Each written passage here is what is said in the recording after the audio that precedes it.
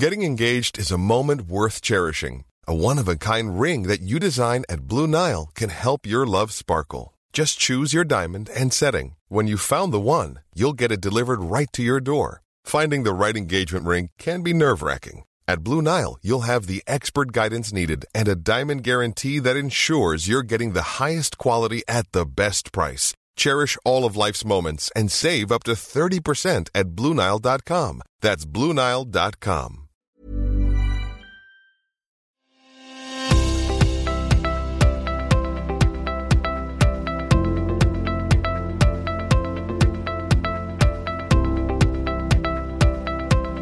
Hello and welcome to Policy Forum Pod, the podcast for those who want to dig a little deeper into the policy challenges facing Australia and its region. I'm Martin Pearce. Policy Forum Pod is produced at Crawford School, the region's leading graduate policy school, and you can find out more about us at crawford.anu.edu.au. Now, I am all on my lonesome here in the studio today. It's just me, but I am here to bring you a very special episode of Policy Forum Pod featuring a terrific interview that I think you're going to really enjoy, and we'll get to that in a second. But first, a quick reminder that we would love to have you on board for our Facebook podcast gang. We've created this little creative space for you, our listeners, to chat to one another, to chat to the presenters, to share your ideas with the team. You can find us on Facebook. Just type Policy Forum Pod into the search bar.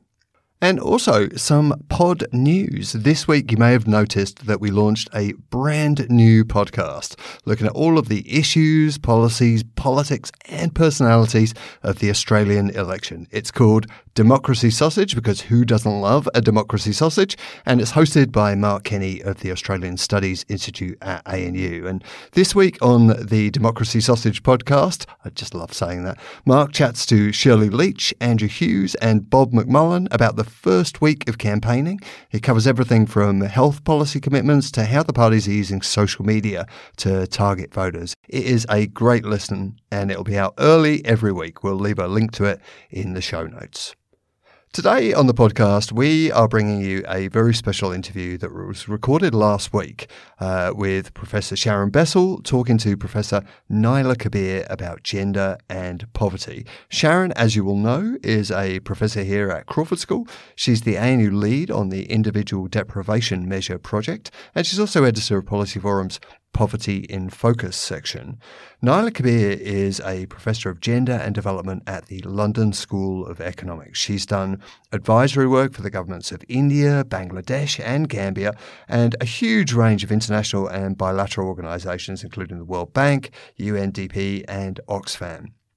Sharon and Naila talk about a broad range of issues, from how poverty affects women in particular, the impact of poverty on domestic violence, to the link between inequality and discrimination, and why the UN Sustainable Development Goals are such an important step towards gender equality. Naila was here at Crawford School to give a talk on women's livelihoods that was sponsored by the Australian Centre for International Agricultural Research. We'll get to that in a second, but first a quick reminder to our listeners, please do get in contact with us. Let us know your thoughts about the podcast today. You can hit us up on Twitter, where we're at Policy Forum, send us an email, podcast@policyforum.net, or as I said, join the Facebook podcast gang. We're Policy Forum Pod on that platform. And stick around after the main interview because I'll be back then. But for now, let's hear what Naila had to say to Sharon.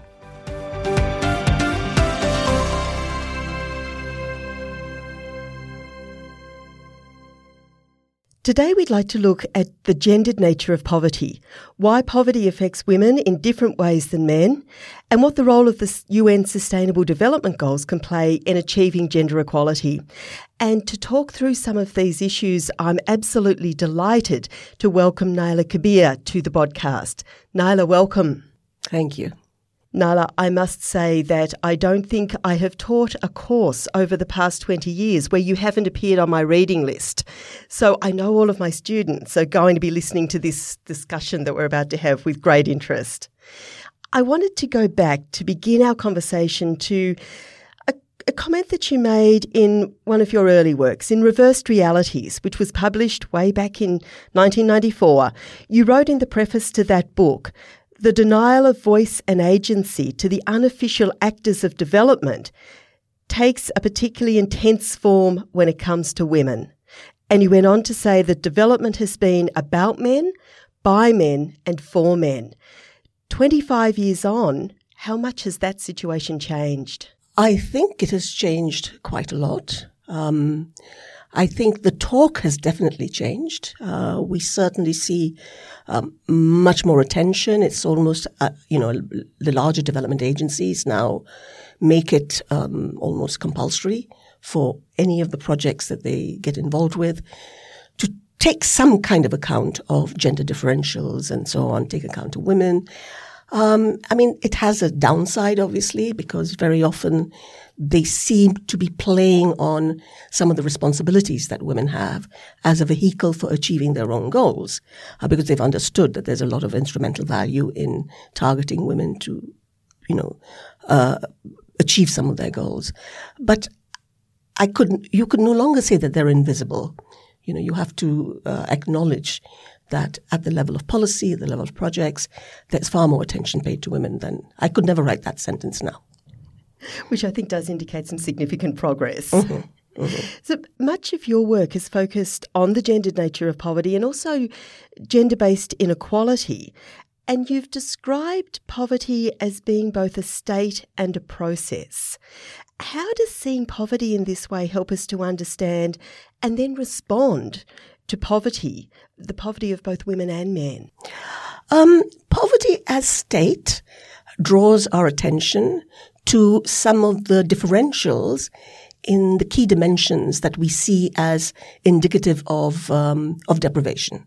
So poverty as state is like a snapshot, and we ask questions about things that are very crucial to human well-being: food, water, education, health, nutrition, all of those things. So poverty as state is like freezing these inequalities at a particular moment of time and appreciating the fact that there are major inequalities and those persist. Poverty as process is trying to understand how we got there. What are the larger forces and the immediate factors that lead to these inequalities between men and women? What are the mechanisms through which gender differentials and inequalities are reproduced over time? So it's a much more dynamic approach, and it helps us to understand causalities. One of the things that you've written quite a lot about in your work is the violence that's faced by the poor. Mm. And you've made the point that while violence against the poor is often class-based, it's mediated by gender. Mm-hmm. How do poverty, violence and patriarchy intersect? Yes, that point that both men and women from subordinate groups, from the lowest sections of the lowest ranks of the hierarchies of society, are very often at the mercy of people who are more powerful than them. So men may face, forms of dispossession, forms of just physical violence, because they have far less protection. But women face that as well from external actors, powerful actors. Often has a sexual dimension to it. So poorer women are often at the receiving end of various kinds of sexual violence, rape and harassment. But of course, in addition, for poor men, from low-income households who are unable to live up to the sort of hegemonic models of masculinity of the male breadwinner, often they take their frustrations out on the people who are somewhat less powerful than them. So I think when I started to look at this in the context of Bangladesh and India, you find that levels of violence often increase in situations of extreme crisis, of extreme, of seasonal hunger. So I think, I've heard women say that, he comes home and he hasn't had any work all day, and I tell him the children are crying, and so he turns around and beats us. And I think that's not a fault of his character as such. It's just the frustrations of being unable to live up to this model and taking it out on whoever's weaker than you. So when we think about those interconnections between the pressures that the poor people, both women and men, face every day and the violence that they're subjected to, Where do we begin in terms of addressing particularly violence against women in their homes? So I think this is rightly often seen as such an acute issue, that if you're not safe in your home, then you are incredibly vulnerable. So where do we begin addressing domestic violence, family-based violence, intimate partner violence in that, when we understand that broader context? I think one has to have a multi-stranded approach. I don't think there is any one single thing one can do to bring violence down. I believe that giving women options that would increase their negotiating power within the household so that they're not entirely dependent is one important way forward. A lot of women put up with abusive relationships because they have nowhere else to go. So, things like secure housing, land rights, decent work, all of those things give you a fallback option. But I think also you need to change the laws. I think the state has, even imperfect states and failings, well, not failings, but, states that are not particularly admirable in many ways, still carry a lot of weight in society. And I think if states make a very clear, take a stand on the issue of the unacceptability of domestic violence, pass laws to that effect, and then take the trouble of enforcing those laws, train the police, train the judges. So it's a kind of holistic approach, I think, because its roots, the roots of domestic violence, are not in the character of individual men. They are a reflection of both power and class, gender and class dynamics. So I think one has to address it from a number of different ways. But I think above all, questioning what is the word, just the taken for grantedness of it, that, my husband beats me and that's fine, or I beat my wife and that's fine. I think that has been, in many societies, is simply taken for granted. It's not questioned. So I think bringing that to the surface and starting to find ways of questioning it is very important. Actually, at this conference that I've just been at, we had a panel on masculinity, and someone told me that one of the men on that panel is very active. I can't remember where he comes from, but he may come from East Africa. Very active on this issue. And when he goes to public officials and talks about domestic violence, husbands beating their wives, and they say, well, that's acceptable, he then turns the question around and says, is it acceptable to beat your mother? So it's an interesting way of, there's something about the conjugal relationship, the marital relationship, that because masculinity is much more at stake in those relationships, that they're somewhat different from other forms of gender relationships within the family. And I think, again, questioning the naturalness and the givenness of this is a very important step. Neela, you mentioned the conference that you've been here in Australia to be part of. Of course, that was a conference looking at issues around women in agriculture. It was sponsored by ACR, held at the University of Canberra, and it had participants from around the world. 45 countries. Which is very impressive. Mm-hmm.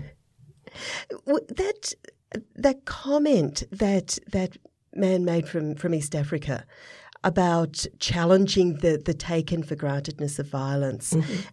How widespread is that attitude amongst men in South Asia, where you've done so much of your work, in parts of Africa, or indeed anywhere in the world where we see high rates of violence against women?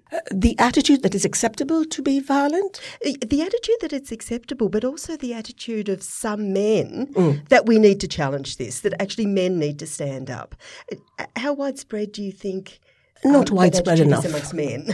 Not widespread enough. I think, there are these individuals, cases, organizations, but you can almost count them on the fingers of your hand, the number of men standing up to the issue of violence, because it does bring them into confrontation with other men and in ways that might put their own masculinity under question, why you are questioning this male privilege.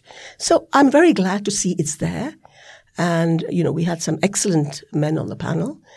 But I would like to see many more men, because we're not going to get rid of this problem, obviously, without it becoming a widespread change in norms and attitudes. Naila, one of the challenges in addressing poverty for both women and men, for boys and girls, is the absence of sex disaggregated data, data that are broken down so that we can actually see the difference between women and men.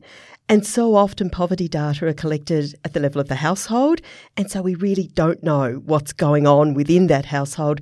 But of course, assumptions abound about sharing, about distribution. I've been working on a new and gender-sensitive approach to measuring poverty for the past decade, and with colleagues have developed the individual deprivation measure, which assesses poverty across 15 dimensions at the individual level. And what astounds me is that this is one of the first attempts to do this. But recently we have seen a good deal of debate and a recognition that we do need to be measuring poverty at the level of the individual. But what has consistently puzzled me is why, until very recently, there has been so limited attention in the mainstream to the need for individual level data. So why is it, do you think, in 2019, that we still have so little sex disaggregated data about poverty? I think it's like the weight of history, that these massive official household surveys were designed, many years ago, and they just continue to reproduce themselves. And measuring at the household is an easy way out. You just have to talk to one person and they report on everybody and what their views are. To take on gender disaggregated or sex disaggregated data requires you to go the additional mile. It requires you to take much more effort and design your surveys in such a way that you are now asking questions about individuals. And I think people just feel like, what's the returns on that? Do we really need to? And we do have data on, health and nutrition. There's certain well-known well-being indicators. They don't tell us enough about the depth of differentials within the household. So I think we're really dealing with this institutional inertia. I think, your index, your efforts to develop quite a complicated but participatory approach. I think, one of the problems for me is that statisticians or certain kinds of policy officials always want something they call representative data. And that means huge, large-scale surveys. You can get quite a lot of very valuable information by doing smaller scale efforts in different parts of a society. Just shorter interviews. They add up and they will tell you about the variation, and they will tell you enough about the variation across the context of a country for it to be reasonably representative and a far more accurate depiction of how poverty is playing out. Alongside your work on poverty, you've also worked a great deal on inequality, and of course those two issues are very closely related. And today we see a great deal of attention paid to inequality. Not surprising, perhaps, given the massive concentration of wealth amongst a tiny proportion of the global population. When you've written about inequality, you've written about both vertical and horizontal inequalities. What does that mean, and why does it matter for women in particular? Well, vertical inequalities is the classic way in which inequality has been measured, which is to look at the distribution of indicators of wealth, assets, income, to look at that distribution across a population. And so that tells you who is poor and who is rich. But it doesn't tell you that within these different income strata, different sections of the population, are people evenly divided, by identity? Are they evenly divided amongst the rich and the poor? Or do we find certain kinds of identities overrepresented among the wealthy, let us say white men, and certain kinds of identities overrepresented in the lower income deciles, let us say indigenous, low caste men and women? And gender, of course, is critical in here because one of the things I think about gender is it cuts across, the inequalities cut across the income distribution. And you will find people are not sympathetic, but you will find inequalities in the higher end of the income distribution.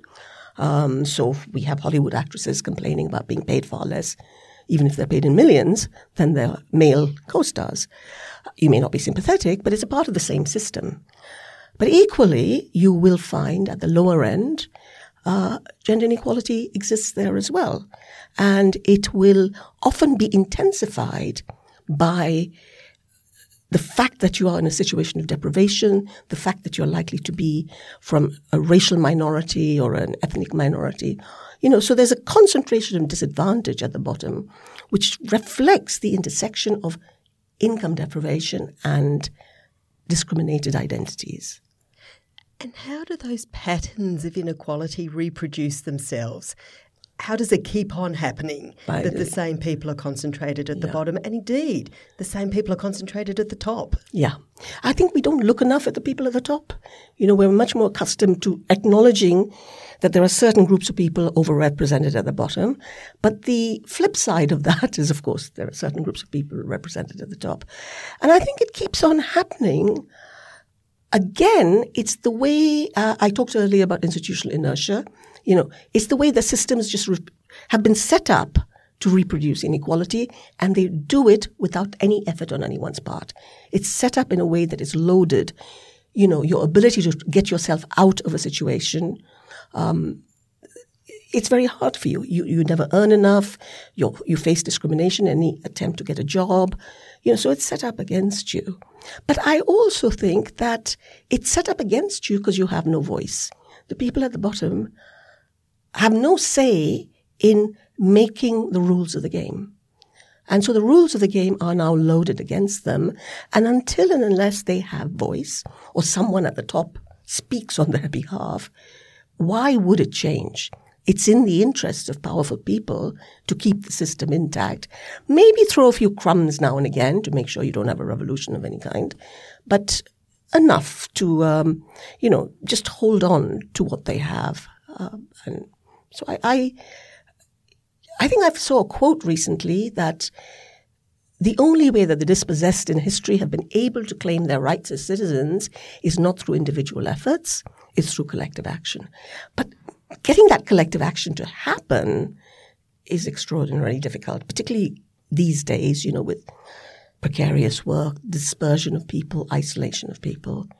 And then inequality is actually taking the form of divisions amongst those at the bottom rather than people uniting against people at the top. Neela, I wanted to turn our conversation towards the Sustainable Development Goals, which have variously been hailed as a global consensus for good to address exactly the kinds of challenges we've been talking about. They've been criticised as little more than a wish list, and perhaps not a very coherent wish list at that. You were deeply involved in debates around the Millennium Development Goals that came before the SDGs. And in 2005, you wrote about Millennium Development Goal 3, which aimed to achieve gender equality. And you argued at the time that the targets and the indicators that were associated with that goal, targets that focused on education, getting girls into school, on employment, getting women into the workforce, were not really fit for achieving the purpose of gender equality and empowering women. Does the SDG on gender equality and women's empowerment fare any better in terms of how it's framed and how it tries to measure progress? No, I think they're a vast improvement. And one of the reasons I think they are a vast improvement is that, as you recall, the MDGs were agreed by a group of UN bureaucrats sitting in a basement somewhere. And I believe the environmental goal only got onto the MDGs because someone came out and bumped into the person head of an environment in the UN. And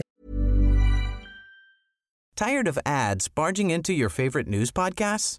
Good news. Ad-free listening is available on Amazon Music for all the music plus top podcasts included with your Prime membership. Stay up to date on everything newsworthy by downloading the Amazon Music app for free or go to amazon.com/news ad free. That's amazon.com/news ad free to catch up on the latest episodes without the ads. We must remember our environment. So it was very incoherent. The use of the percentage of women in national parliaments as an indicator of tackling absolute poverty seems completely, misjudged. When I look at the SDGs, I recall that civil society mobilized and the UN opened up channels for conversation and dialogue. So there are these massive surveys and allowed people online and in country to talk about what their priorities were. So there was a much greater deal of participation and engagement with the SDGs. And I think the feminist voice was more organized. They were missing for the MDGs. And if you look at SDG 5, I think it touches on many of the things that feminists have been fighting for, the issue of domestic violence, unpaid work, and so on. So I think it's a much more coherent framework. Of course, it's a wish list. We have a trade-off between going for short, sharp, focused goals and indicators and then managing to leave out a lot of things. Or we have the option of taking something much longer, which then, I guess, leaves it up to countries to decide what they're going to prioritize. But nevertheless, I think the SDG 5 is much more in keeping with feminist thinking around what are key issues. Getting unpaid work onto the agenda was a huge victory. And then we do see attention to gender issues on many of the other goals as well.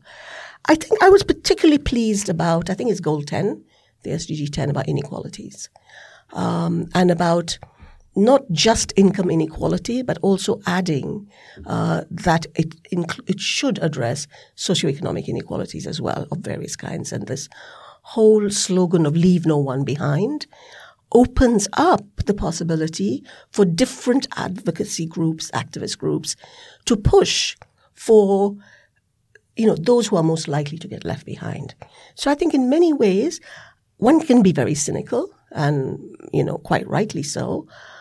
On the other hand, if you think of the politics of accountability, when states sign up to these kinds of goals, then it is up to civil society where it can mobilize to hold them accountable and say, you have signed up to, taking questions of decent work seriously and environment seriously, and now we need. So it's trying to interpret the SDGs as a force for progress. If you interpret it in that way rather than pour cold water on it, then you've killed it from the start. But if you try and interpret it in a way that we're going to take you seriously, this is what you've said, and you've said it in a public place, you've signed a document, I think it's a more positive way to go forward. That language of leave no one behind and the language of gender equality appears in a number of goals. It's there importantly in Goal 10 on inequalities. It's also there in Goal 1, the first goal, which focuses on reducing poverty. Do you think that Goal 1 on poverty provides a new pathway for addressing poverty? And does that language of reducing poverty in all its forms for men, women and children, the language that's used in that goal, does that help us in moving forward in our efforts to really do something significant about the gendered nature of poverty? In as much as words matter, spelling these things out is a huge improvement on the past. And spelling out that it's about men, women and children, and then specifying under the other goals what is needed to address the poverty of men, women and children is important. And I quite like the fact that this is bringing together a concern with absolute poverty with a concern with inequality.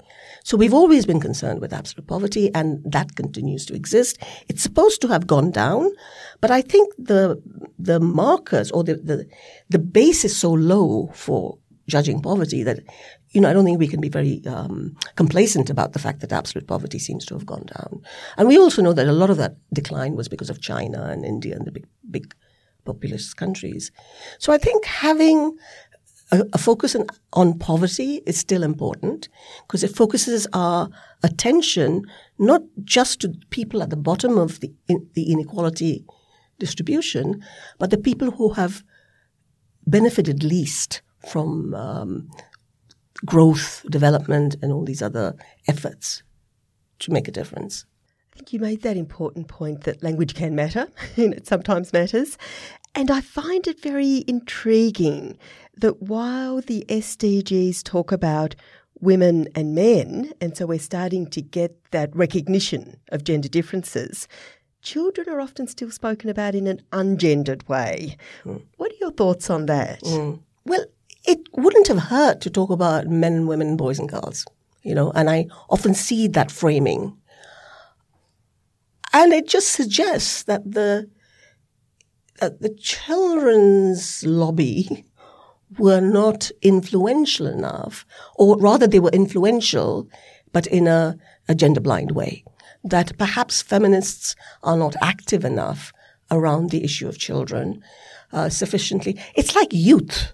I hear youth and you see young men. And actually, youth are young men and young women. So somehow we've got to men and women. But the age, the life course dimensions, and if you look at the elderly as well, we need gender disaggregated attention to poverty amongst the elderly. So I don't know how they could have framed it. They could have framed it better. And, these words matter. They matter in the UN perhaps more than anywhere else. Because I remember being at a meeting where I was trying to put forward some ideas around food security. And every agency that was represented in the room wanted their word to be in there. So refugees, rehabilitation, humanitarian. Because if you don't have those words there, those constituencies don't have a say. So I think in the UN, having attention to girls and boys and young men and young women, it sounds pedantic or it sounds, overkill. But actually, I think it's a forum in which these things are very important. Neela, several of the SDGs refer to social protection.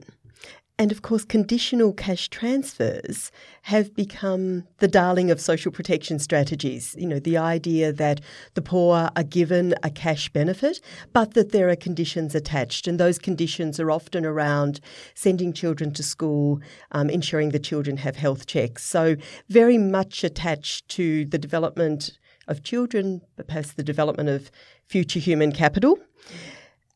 And those conditional cash transfers are also often framed as promoting women's empowerment or promoting gender equality as well as addressing poverty. Do conditional cash transfers fulfil their promise to women, not only in terms of poverty, but in terms of empowerment and equality? I think the consensus of the studies that I've seen and that have, done the empirical investigation of what the impacts of these conditional cash transfers are, in general, say they reinforce women's traditional roles as mothers. They're a very maternalistic agenda. They very often add to the demands made on women. And they're based on a lack of trust that you can rely on mothers anyway, but parents to do the best they can for their children. And we also know that unconditional cash transfers have had similar effects. So the conditionality, I will say, is partly political in the sense that it helps to sell the cash transfer. I know in Brazil, they tried to drop the conditionality and population said, this is going to be a handout. So conditionality is a way of, speaking the language of co-responsibility. That the state will give you this transfer and you in turn must, abide by these conditions.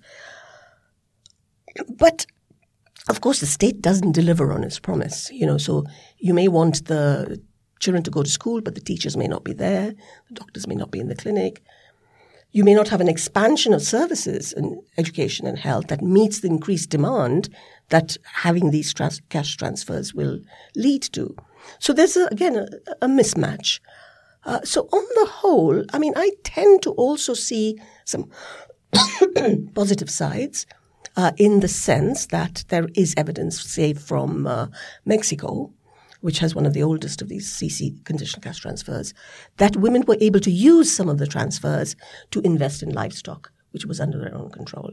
And in other parts of the world, we've seen that because this is handed to women, they have been able to use it in ways that do not necessarily, conform to the conditionalities, but which gives them some degree of control, of assets under their own control. But on the whole, I think the discourse of maternal responsibility is probably not a helpful one. I think if we could build fatherhood into that a bit more, it would have been a more balanced approach. In some of the global discussions around social protection and the most appropriate course to take, we have conditional cash transfers as one option, and also debates and discussions around the potential of universal basic income. And this is an issue that we've discussed on several occasions here on the podcast. What are your views on universal basic income as a form of social protection? I have very mixed views about it.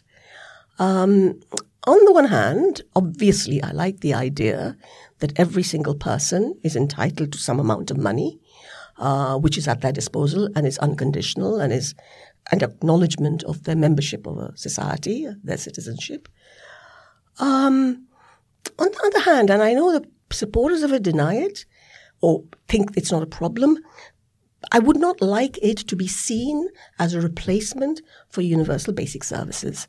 And for me, the most important thing is having universal access to basic services in health, education, and so on. And if you somehow think that this income is going to lead to generate demand and therefore bring forth a supply, the amounts are too small. So my own preference, though I don't know how many people are arguing for it, is universal basic services. That everyone, I love the National Health Service as it was. I love people all children having access to initially primary and then secondary schools. I would like them to get free education right to university level. And I think that's more important for me. The gendered nature of services is something that's often discussed. What's often less discussed is the importance of infrastructure. And this is something that the SDGs do address, but very rarely do we see a gendered lens apply to debates around infrastructure. Very recently, last month, the UN Commission on the Status of Women focused on social protection and infrastructure, and in the final communique referred to the importance of infrastructure to gender equality. How significant do you think this perhaps very slow but noticeable shift towards thinking about infrastructure is? Some of us have been arguing about infrastructure for a very long time. And we've been arguing for infrastructure such as roads, transportation, electricity, piped water, clean water, or easier access to water. All of these things have been, and I think one reason, my view is one reason that it has been somehow sidelined is that within the West, a lot of the focus, a lot of the language has been about the care economy. And within the West, the care economy is seen as cooking, cleaning, and looking after children or elderly or disabled people. Whereas in the Global South, we have to extend the work, what the issue of unpaid work is about.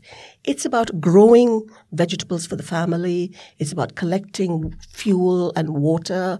It's about raising livestock, perhaps not for markets, but for subsistence. So there's a whole huge component of unpaid work that tends to get made invisible in the language of care. And so the language of care draws our attention to maternity leave, paternity leave, childcare, affordable creches, and so on. Whereas I think infrastructure, utilities, having woodlots near your home, all of those things address this other aspect of women's unpaid work, which is this productive rather than reproductive aspect. So I, for one, am very clear that it's a huge step forward, and it's a huge step forward in acknowledging the differences of what unpaid work means in industrialized countries compared to poorer, less monetized economies. Now, while the Sustainable Development Goals frame women's empowerment quite broadly in terms of the range of issues we've been discussing, You've noted that in the current global discourse, women's empowerment has really become women's economic empowerment. How concerned should we be about this slippage of language from women's empowerment to women's economic empowerment? I have a little bee in my bonnet about it. And the reason is, I think it narrows both the meaning of empowerment, obviously, but also the processes that lie behind empowerment. So I've always been a great believer in, material dimensions of subordination. And I've always wanted to see, access to land, assets, property, work, all these opportunities, which come under an economic rubric.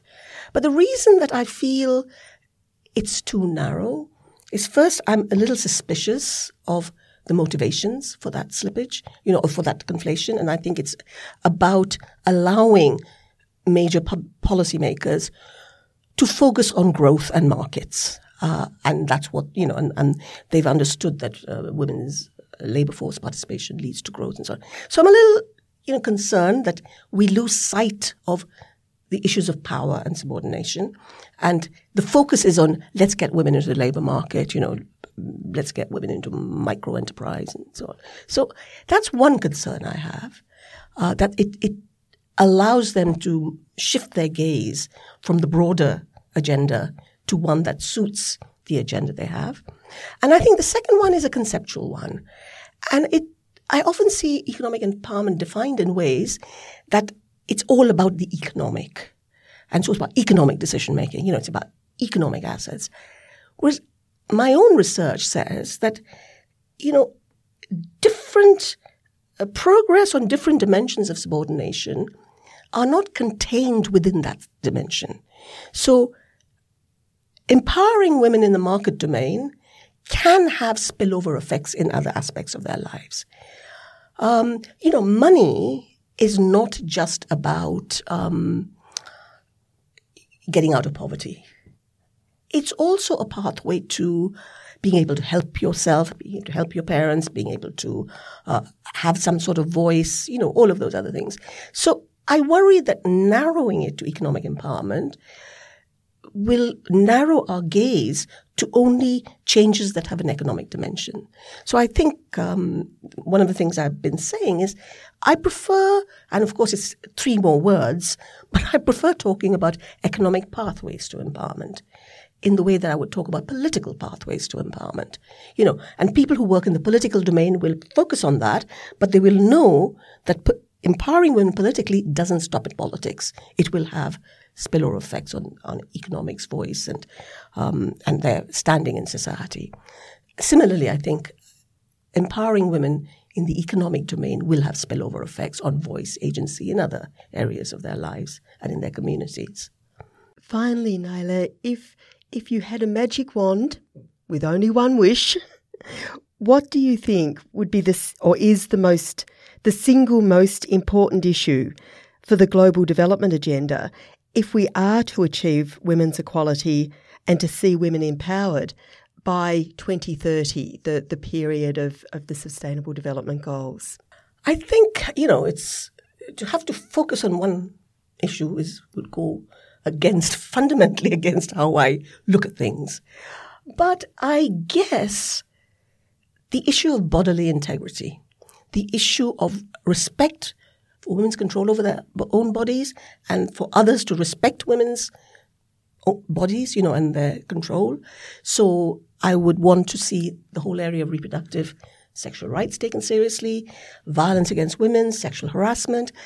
That is a very important way in which women continue to be silenced, through violence, through denial of reproductive choices.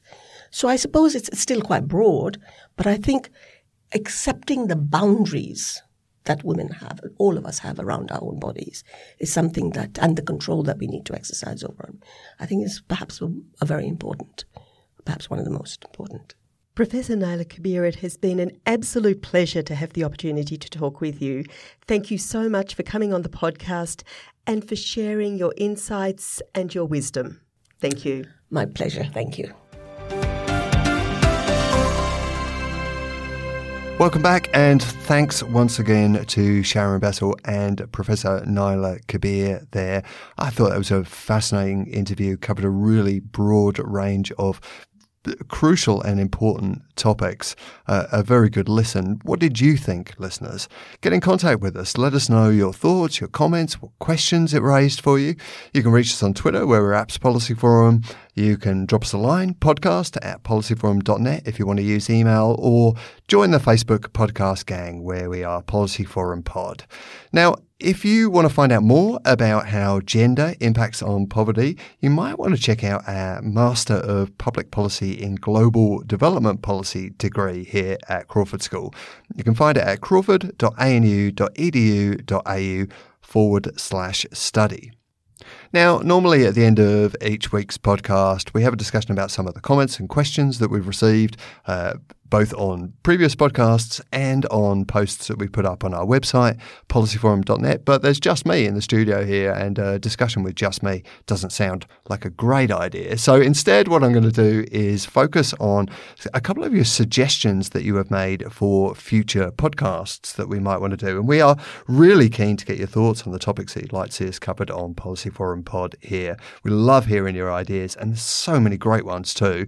If you want to let us know of a podcast you think we should do, jump onto the Facebook podcast group. That's the best way to let us know. And in fact, that's exactly what Adisha and Eleanor Ashton have done. And I just want to read out their suggestions for future podcasts. So Adisha, hello Adisha, wrote, would be interested in how the advancement of technology might affect or disrupt the policy sphere. And Eleanor, hello Eleanor, said the role of communications in public policy, successes and failures. I love both of those ideas. I've got to say, I think that the advancement of technology is a fascinating area for the podcast to focus on. And as a comms person, the idea of doing something which is around the role of communications in public policy and how it can both contribute to the effective communications of public policy, or how it can go terribly, terribly wrong and make things worse, sounds like a great topic for a pod. So many thanks to both of you for those ideas there. And what do you think of those ideas, listeners? Have you got other ideas of your own for podcasts that we might want to do?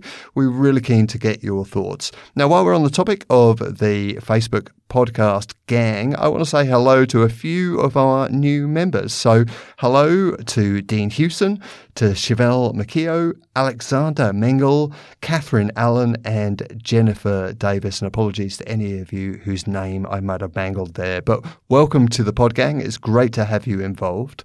That brings us to the end of this week's podcast. If you enjoyed today's episode, then perhaps you might want to leave us a quick review on iTunes. It will only take you 30 seconds or so. Just find that 5th star. It will be a huge help to us in getting word out about this podcast. We'll be back next week with another Policy Forum pod, and hopefully there'll be someone in the studio with me this time. But until then, from me, Martin Pearce, cheerio.